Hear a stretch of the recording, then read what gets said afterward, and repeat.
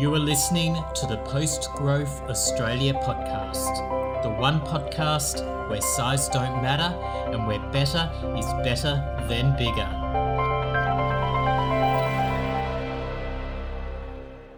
Hello all and sundry, and welcome back after a short hiatus back to Post Growth Australia podcast.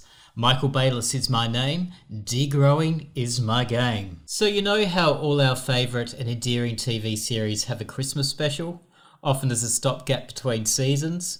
Well, PGAP is doing exactly the same thing. Well, okay, there may be a few differences. Firstly, while many do a Christmas special out of sheer desperation before their program gets cancelled, I'm glad to share that the kind folk at Sustainable Population Australia have allowed PGAP to continue for another season with their blessings. Secondly, instead of feel-good Christmas jingles, you will instead listen to the more bleaker, environmentally angsty corners of my songwriting repertoire.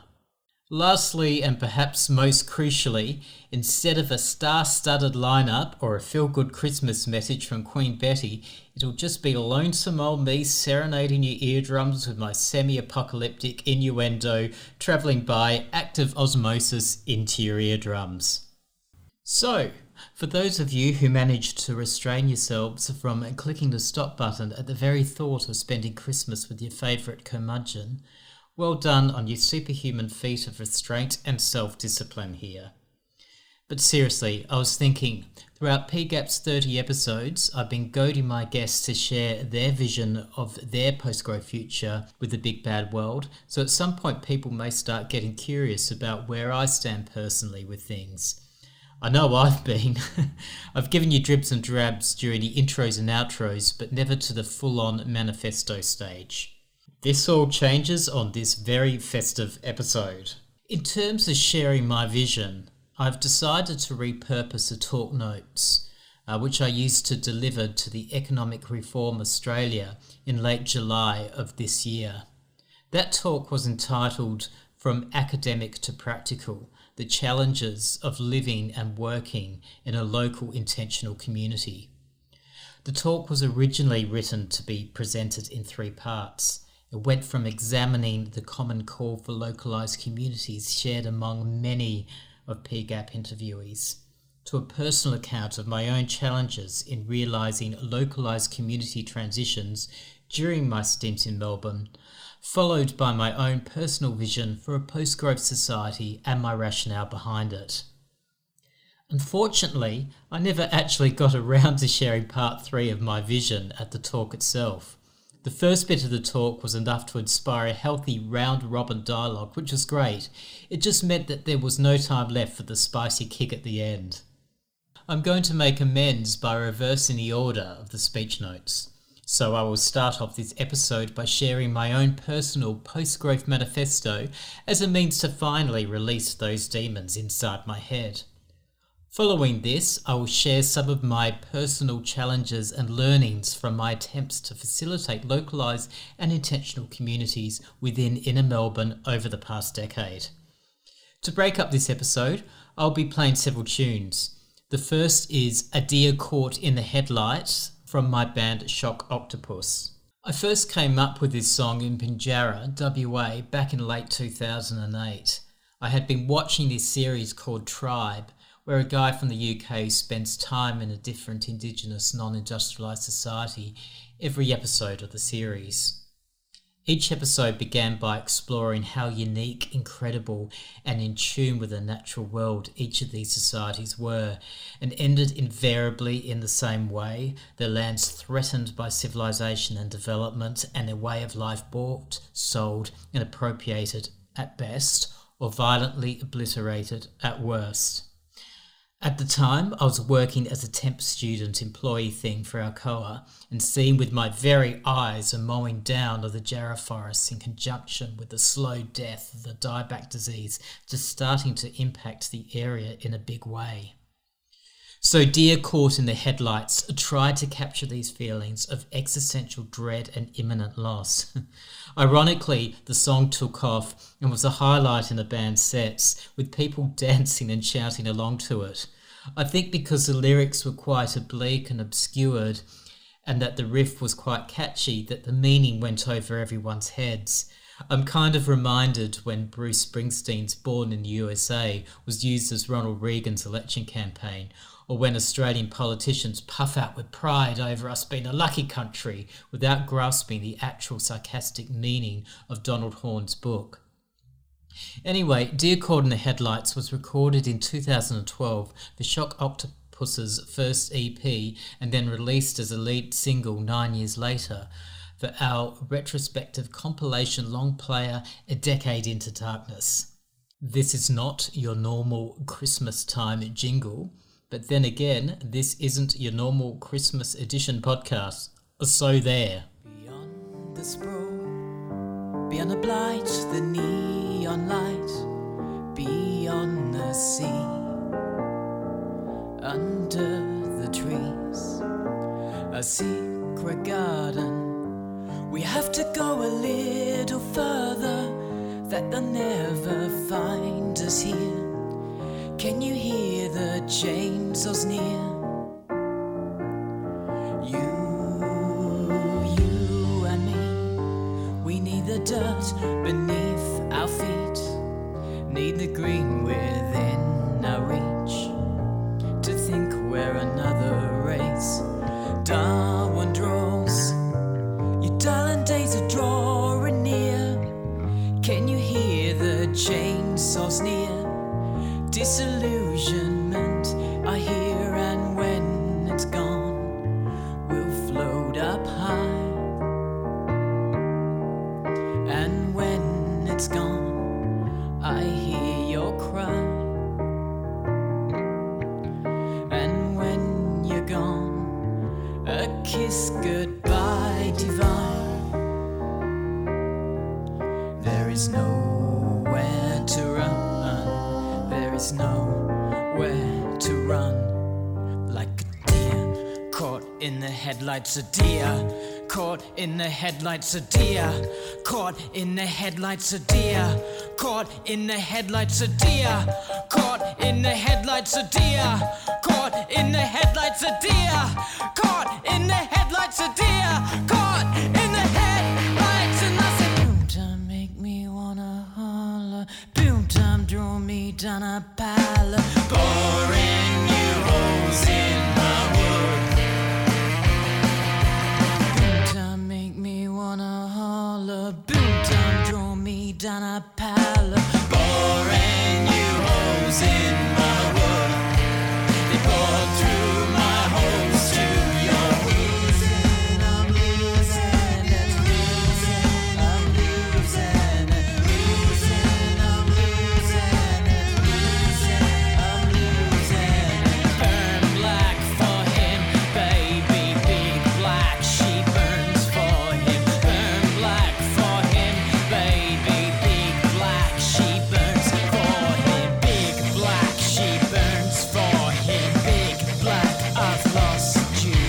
Love by people, make me holler. Love by people, tryna holler. They ate all the holes in my wood.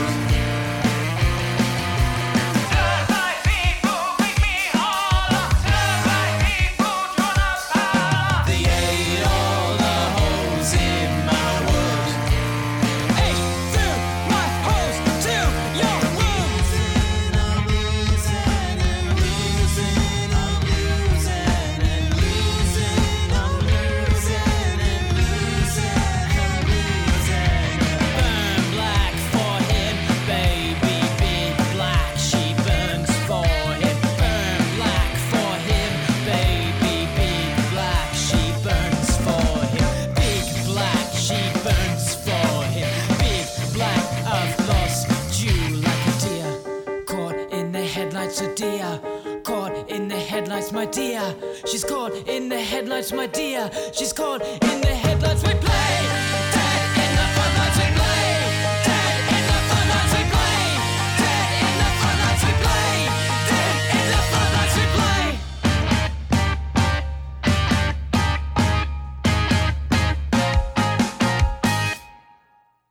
Welcome back. That was A Deer Caught in the Headlights by Shock Octopus. This is available to listen 2 at your fingertips on Spotify. And if you're someone who buys music, support artists and original music, this can be bought online on Bandcamp. But I digress. So my theories, which belong to me, which are mine, which go as follows. So first thing is first. As a society, as a species, whatever, we need to somehow rediscover the lost art at leaving the natural world the fuck alone. To take a leaf from Catherine Trebek's Economics of Arrival book, we need to know when to stop. For almost all of us, and particularly for those of us in the global north, we should have stopped ages ago. But as they say, better too late than never. So what do I mean by stopping? It is easy enough to say stop economic growth or stop extracting coal out of the ground to fund dirty fossil fuel. But it goes beyond this. One of the very first things we need to do, just as a starting point, is to stop any further major construction and development projects. We have subsumed more than enough land, towards 3/4 of the world's land surface, I think, and this is definitely the point to say, sorry, no more. And by stopping, this means we actually need to stop. I know, crazy thought, right? No more land releases. No more pouring concrete over farmland. No more major infrastructure projects.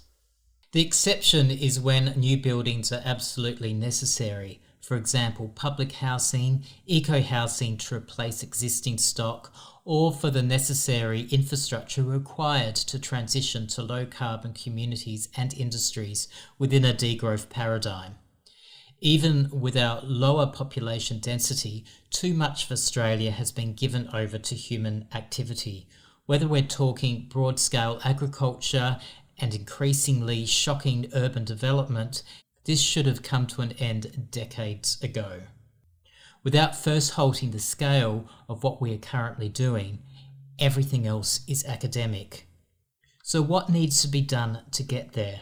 Using modern monetary theory as a tool, former construction, trades and timber workers could be directed towards maintenance and retrofitting of existing infrastructure, replanting, biochar some of the existing burnt forests, replanting damaged agricultural land, and transitioning to regenerative farming. If a currency issuing government can't go broke, then expenditure towards post-growth friendly industries and job opportunities is critical. The main limiter is the availability and access to dwindling resources, not public budget deficits. Speaking of MMT, this could assist with ensuring that every suburb has access to a community garden, meeting centre and toolshed facilitated by experts regardless of economic status in the community. By returning housing and communities to common goods rather than privatise speculative investments of ever-appreciating values, this means that features such as community gardens won't be fetishised and lead to gentrification and soaring land prices within these communities. In order to stop development occurring on exponentially growing scales towards the pockets of exponentially shrinking owners of capital, fundamental changes need to be enforced on the way we do business. There need to be ceiling limits on the number of properties that any one person can own, with means-tested or quantity limits on property speculation, such as negative gearing and capital gains tax concession. There need to be ceiling limits of income to dampen wealth inequality and ceiling limits on the amount that banks are willing to lend, so they can't set the price on exponentially rising house prices. Public housing to government-run rental arrangements need to be the norm and not the exception. There need to be ceiling limits of income to dampen wealth inequality and ceiling limits on the amount that banks are willing to lend, so they can't set the price on exponentially rising house prices. Public housing to government-run rental arrangements need to be the norm and not the exception. There need to be ceiling limits to the size of big business. Current huge franchise or corporate agglomerations need to be broken down. This is to avoid the misuse of power and centralisation that comes with scale. In Australia's situation, I believe that there needs to be a movement towards shifting more power from federal and state jurisdictions towards local governments within a broader scale of creating smaller and more participatory communities or even nation states. I am fully aware that local councils aren't always bastions of morality either, but this will mean that they are not starved of funding from the federal government and therefore forced to cooperate with private corporations and developers. Over time, ideally, local governments are held more accountable from citizen participation and therefore can make better decisions around, for example, land use, local economies, self-sufficiency or trade decisions, how and if their jurisdictions grow or shrink, especially in terms of population, and better decisions around housing and who resides in the suburbs. For example, the decision on who lives in a community does not have to be decided around who can pay the highest bid via a third-party organisation that is not invested in the community.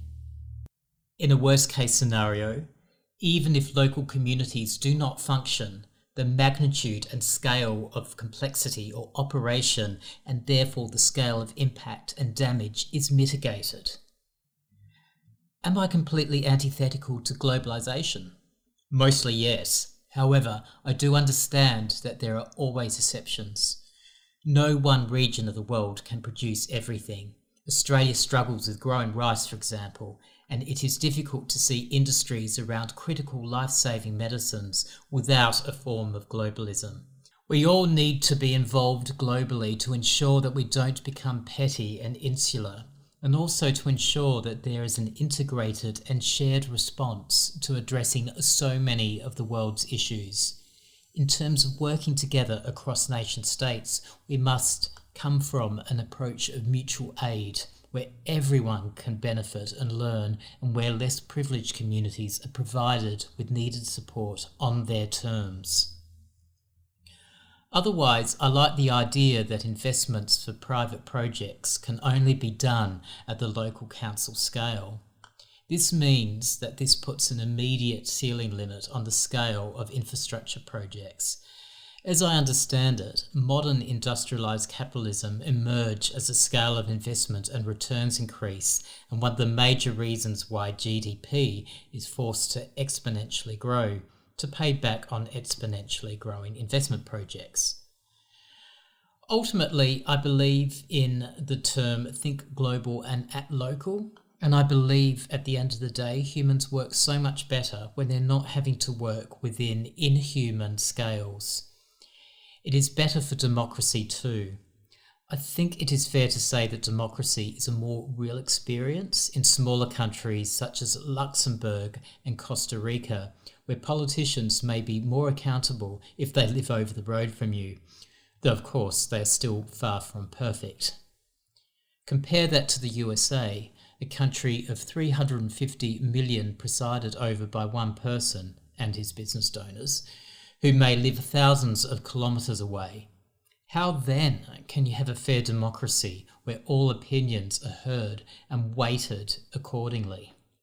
Now, I always advocate for this, and for some reason it keeps falling on deaf ears despite the fact that it makes perfect sense in my head, is for organised direct action protest against property developers and, for example, the Property Council, in much the same way that organisations such as Extinction Rebellion and Youth Strike perform against government and mining operations. I'm very uncomfortable with pitting action against government ministers on town planning or economic decisions when developers are left unchecked. It simply means that they're free to pour Penfolds Grange down and influence whoever happens to be in power at the time. It might be argued, why don't I do it then? To which my immediate response is because I'm not a brilliant direct action campaigner, and I can't imagine having the bloody mindedness to organise an action and convince people to come along. I think another reason that this idea of mine hasn't had traction is that, like it or not, almost all of us are caught up in the housing market and are therefore dependent in some shape or form in the persistence of the institutional Stockholm syndrome that we otherwise call the property sector. It is easy to picket against frackers and coal miners when the villains are the evil corporations, but much harder to antagonise something for which deep down we know that we are the monster.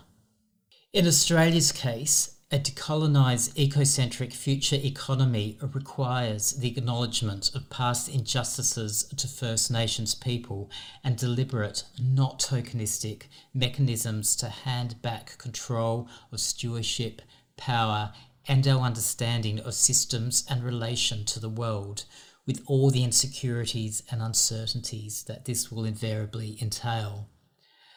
I'm not sure where to start here, although a purposeful aim toward smaller societies and scales of operation so that land becomes available to actually hand back to traditional custodians is a good start, rather than more land being swallowed up for growth whilst we will in Kevin Rudd to say sorry all over again.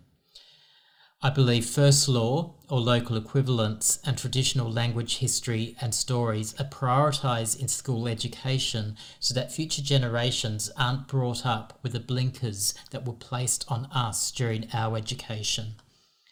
I believe that economic systems that revolve around the local council economy as a central hub may mean that direct conversations with traditional custodians may be more possible without being subsumed by the systemic bureaucracies that inhibit change within larger, more complex systems. All these things, I suggest, require a change to population policy and the way in which we all approach our attitudes toward population sustainability, even in consideration of the other contributors to total human impact, such as the terrible and wasteful consumption patterns in the global north, the vast gulf of wealth inequality both between and within nations, and the persisting reliance on fossil fuels. I can't see any way in addressing the issues I mentioned above with an ever-growing population. Population is a great multiplier, the great catalyst, if you will, that alone is insufficient in addressing our impact on the planet, but is a necessary prerequisite for anything else to work. Population growth is the ultimate fuel that drives the momentum of so many of our industries. Without more producers, financial institutions can't invest in large-scale projects anticipating GDP growth that will allow borrowers to repay on interest. Without more consumers, the construction and property sectors are starved of the rocket fuel necessary to justify speculating on property value and concreting over fertile soil with no end in sight. In globalised societies, the externalities can be dispersed across the globe, diffusing the everyday experience of planetary overshoot. But with smaller, more independent societies that rely on the immediate countryside to sustain themselves, overshoot becomes more immediately apparent, with overpopulation more felt. One thing we have learnt is that the world wants universal access to healthcare and education, and we know from countless examples that when this happens, fertility rates naturally drop. It is only the political and religious ideologies that are standing in the way of these services being provided, and one ideology that really hates declining populations is our growth-based economic system. Once the world embraces everyone's right to have the number of children that they desire, and that any resultant decline in fertility rate is not only inevitable but desirable, our current unsustainable economic model will be starved of much of its oxygen, and society will be forced to adapt to a steady-state system of living that is not reliant upon ever-increasing growth in population or consumption. In Australia, I believe true First Nation reconciliation is ultimately impossible as long as migration policy is used as a mechanism to bolster and encourage residential expansion into more and more unoccupied areas or through highly carbon-intensive ongoing densification projects. Ultimately, we're talking about a catch-22 here. So how to address population policy? On a global scale, recognise that most women and indeed men generally gravitate to smaller families everywhere. It's just that they need a leg up with financial and logistical support to access contraception, family planning and reproductive health services. Global population will stabilise and even decrease of its own voluntary accord if only we are prepared to close the gap and not use white guilt as an excuse not to incorporate universal access to family planning services into our foreign aid programs. Domestically, Australia is kind of like the rest of the Anglosphere on steroids, scapegoat refugees and asylum seekers whilst cranking record high-skilled temporary and student migrations at the bequest of big business for narrow economic objectives. Fun! We need to have a mature approach to migration policy in Australia by being willing to cut through the dichotomy and divisiveness. We need to be okay with a possible future of an older and shrinking demographic, as this is the only way our population can degrow. We need to take the decision-making on population policy away from big business lobbyists into citizen assemblies. There is a taboo and inertia on debating the issue openly, which only serves the interests of those who pursue a migration program that is both huge in scale and hugely discriminating. I suspect that if power was transferred to local governments whose citizens had a say on the size of their own smaller jurisdictions, then Australia's population growth would slow substantially. This is partly due to the democratisation of population policy and partly as a response when people are more accountable for their own local region without a diffusion of responsibility or somewhere else for people to go. Beyond population, beyond consumption, beyond fossil fuels, we need a fundamental shift in consciousness, one that ultimately learns to fall in love with the natural world again and allow ourselves to become humbled by our small role in a vast and interconnected web of life that expands in all directions and in all scales. To recognise that our individual needs do not trump the right to life that all other species on this planet have. That we don't need to strive, work and burrow our frows to bend the land to our will. There is virtue to leaving things a fuck alone and to be okay with this. To relearn that the truth of existence dwells between the gaps of the crude labels we make through our words and that would do more good indulging in rituals that take us outside of language than sling arbitrary divisions at one another over social media. To avoid repeating the mistakes of the past and of the present, and replacing one ism with another ism requires a radical shift in perception and consciousness. Perhaps then there is an argument for spiking a water supply with psilocybin.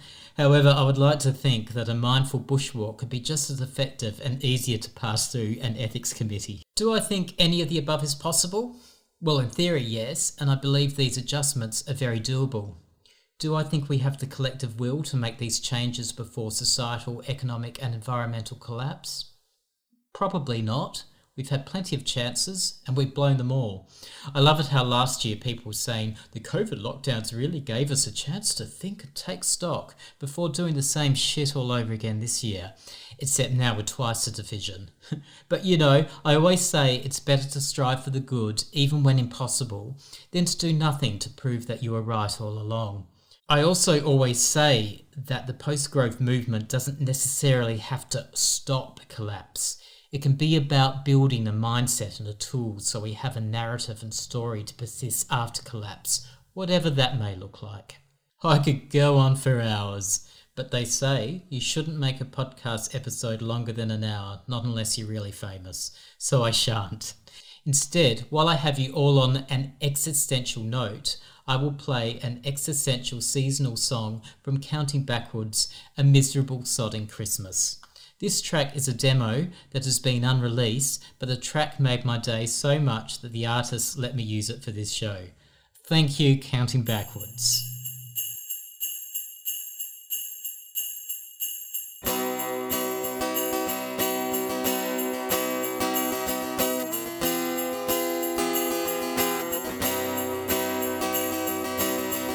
I spent last Christmas night out of sight, rewriting greetings cards, and all the words I dropped for every song I played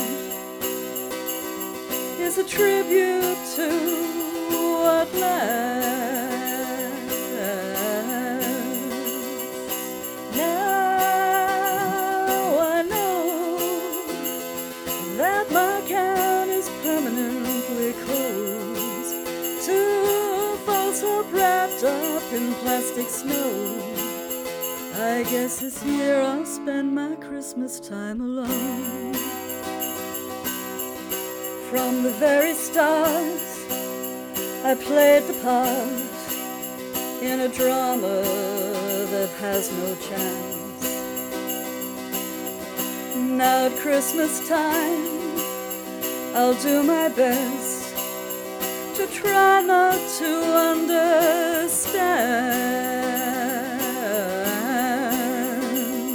because I know that my account is permanently closed to false hope wrapped up in plastic snow. I guess this year I'll spend my Christmas time alone. Oh, Christmas, a shameless display of show and tell. Oh, Christmas, if you set me free, I'll try to wish you well. Last year was hell, it was hell, yeah, it was hell, it was hell, it was hell. With Tom Waits on the turntable and Mike Lee on the shelf, I guess this year I'm better off by myself. Welcome back to PGAP, dearest of listener. I hope the musical choices have inspired some seasonal cheer prior to some more of my dulcet tones, or otherwise. Over the course of PGAP's history, I've interviewed many guests with a huge diversity of views on what their vision of a post-growth future may look like. If there is a unifying theme among most of the PGAP interviewees thus far, it is that they are all advocating for an end to neoliberalism and inequality. Surprise, surprise. There's consumption, more voluntary frugality, fewer working hours, and more leisure time. More crucially, in almost all cases, interviewees advocate for localised communities and economies, working more intentionally and communally on smaller scales, more DIY and DIO, shared living, etc. All of these things are incredibly valid and noble causes. But, as with most fantastic ideas, the challenge is always in putting theory to practice. As I'm doing a lot of reflecting and reminiscence anyway, I often go back to my 9 years in inner North Melbourne and my various projects that were aiming towards a more localised, collaborative and intentional approach to breaking away from the mainstream economic and social paradigms. Within an urban setting with a few finances and resources, these initiatives were often rewarding but also often difficult and precarious to build and maintain these movements. Looking back, it was the anarchist group Doing It Ourselves that set me on the degrowth path. I came across DIO in 2013 at a day-long workshop in which Nicole Foss from Automatic Earth was keynote speaker. I'd heard of environmental collapse, but Nicole was talking about the then seemingly imminent financial collapse. So, full of anticipation, I joined up with DIO on the spot. Looking back 10 years later, I was definitely naive in retrospect. However, this was certainly the inception point of many great things to come. Through DIO workshops at the Comfest Festival, I co-founded Holistic Activism and Population Permaculture and Planning with Mark Hallen, who's been on PGAP twice. Mark has taken the latter in exciting new directions, rebranding to Town Planning Rebellion.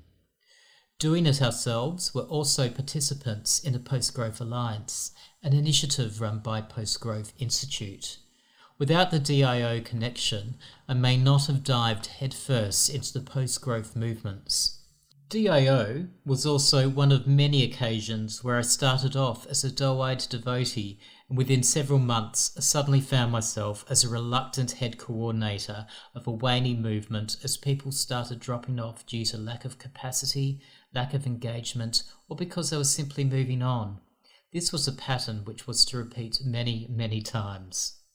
Within a year of visiting community gardens in Melbourne, I found myself running the food swap table at one such place in the northern suburb of Coburg.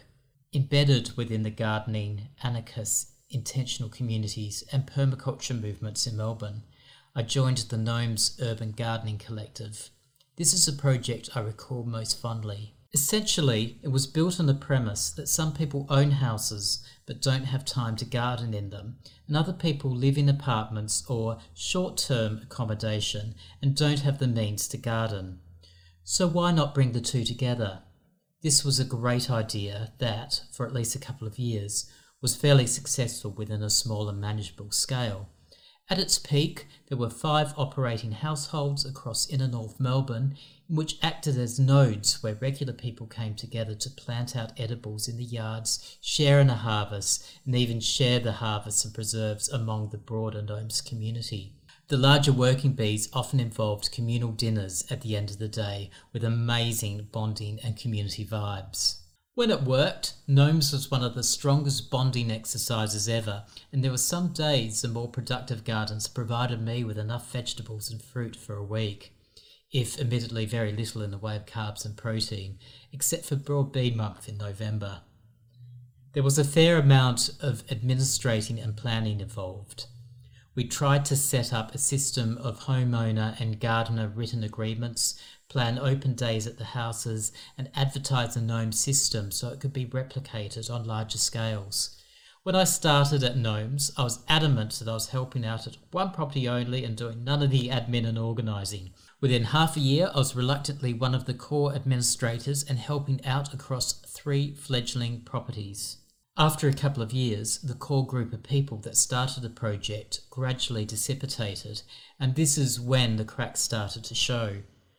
How can one plan for a working bee when 10 inner North Melbourne anarchists say they will come, and only 2 show up on the day? This isn't a philosophical musing like the sound of a tree falling in an empty forest. This happened with regularity. What happens when a successful Gnomes project is happening in a house rental and then the landlords inevitably decide to knock the house and fertile garden down to build the next upturned concrete high-rise nightmare? What happens when your Facebook page has thousands of followers telling you it's a great idea, but the same 3 people end up holding the fort across the remaining 3 properties whilst moderating the Facebook page, and while their existing house share gets demolished for the next high-rise, and they have to scramble to search for the new lease with a new bunch of housemates? Speaking of house sharing, from late 2016 to late 2020, I was involved in an experiment to bring David Holmgren's retro suburbia idea into an intentional house share scenario in Preston. It was a large space that fitted 6 people easily or 10 people at a pinch. It was based around communal dinners, productive garden with a community library, and with the aim to be a hub for the wider activist community in terms of holding workshop spaces, etc., etc. Again, for the first 6 months, it worked really well and was even a feature house on the ABC Housemates program in 2017, which brought us some notoriety. Again, the foundations shook from time to time, and this time I'm not even talking about shoddy housing design. It was a good house, actually. I won't go into specifics, however, the broader picture is that it was very difficult to juggle intentional community living in the inner city with the overlapping demands of work, rent, and the reality in living in a city of over 5 million during late-stage capitalism. It often meant living 2 overlapping lives with a conflict of interest that became too much for many. Hence, the rotation of housemates meant that, in reality, the vast majority of free time and capacity was spent advertising and interviewing new prospective housemates. Very little energy remained to actually agreeing to long-term visions or projects. It is perhaps tautological to say interpersonal conflicts are often a stark day-to-day reality. I'm very proud to say that the house is still standing a year after I left, and despite a loosening of some of the intentional living aspects, is still doing interesting and different things and still has a very thriving garden. This is a testament to past legacies and present commitments to doing something outside of the neoliberal square. So, what did I learn from any of this? I did wonder for a while if I was a common denominator, and perhaps this may be true to some extent. However, I have visited a few rural intentional communities since, where similar challenges play out. So that has come to some weird relief for me. I've grappled to what extent the challenges of working and living intentionally result from the pressures of modern society, whether trying to exist between two worlds where any endeavour to create a better world can be mowed down at any moment by the act of society eventually pouring concrete over anything that is sacred.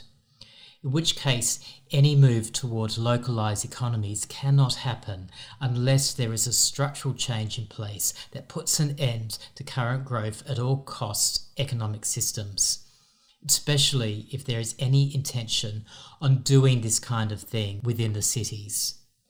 Is it because so many of these projects were informal, without capital investment which made them so ephemeral? If so, then envisioning a post-growth currency economy is fraught, unless there is no other alternative.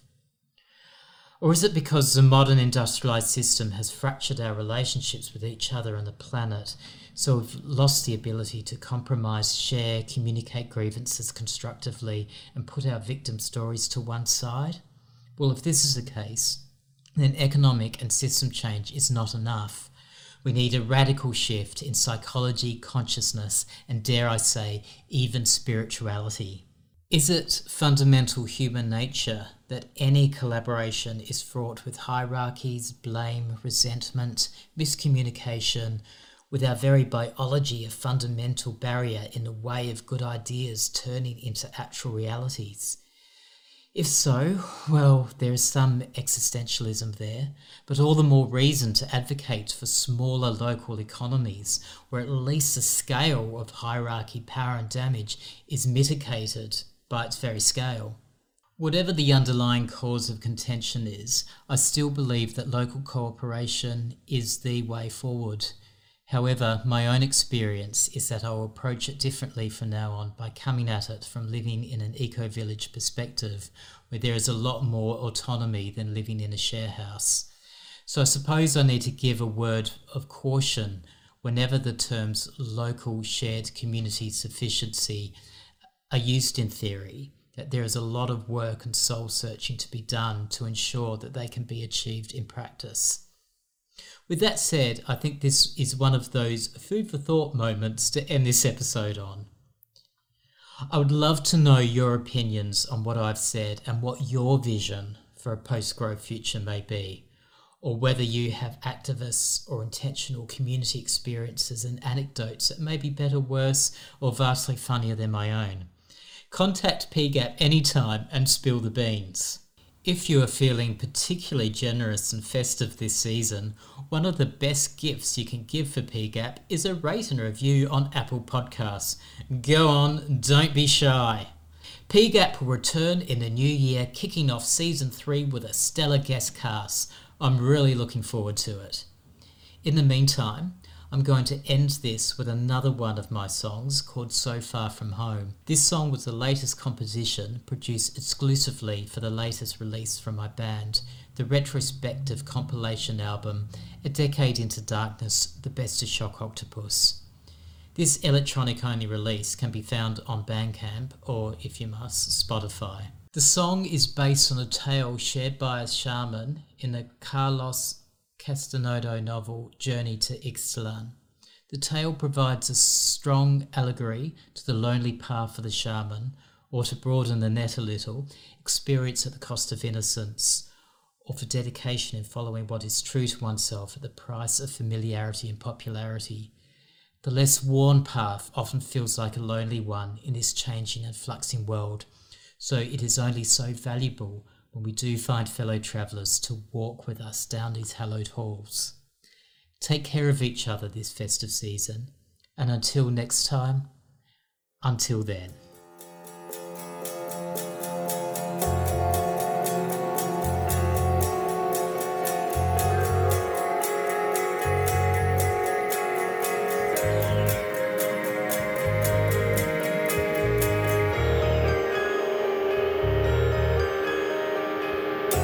Such a feeling, just a blink.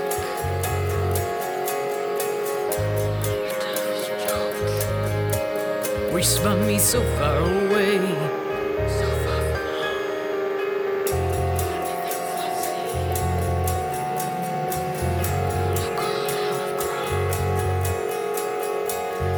I've grown weary now. I just want to be back home. So far away.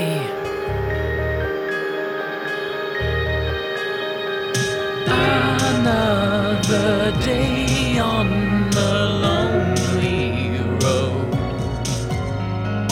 I am only trying to find my way back home. Another year, another tear. The road is so long I can't find my way back home. It looked like a close wall. The triangle of the garden in my house. She smiled like mom. He laughed like dad. But his mouth and love were wrong somehow. Their eyes, their faces wrinkled low, without wise. Will never fall for the phantom call. So I carry on into the night. So far away. And the people you knew will pass away, and the home where you grew will rust and fade. But the spirit wanders on and on, nostalgic. Forever down the holy road. And the flowers of spring that winter grade, and the gardens you grew till weeds decay. But the only ghost does wander on, nostalgic, so lonely forever.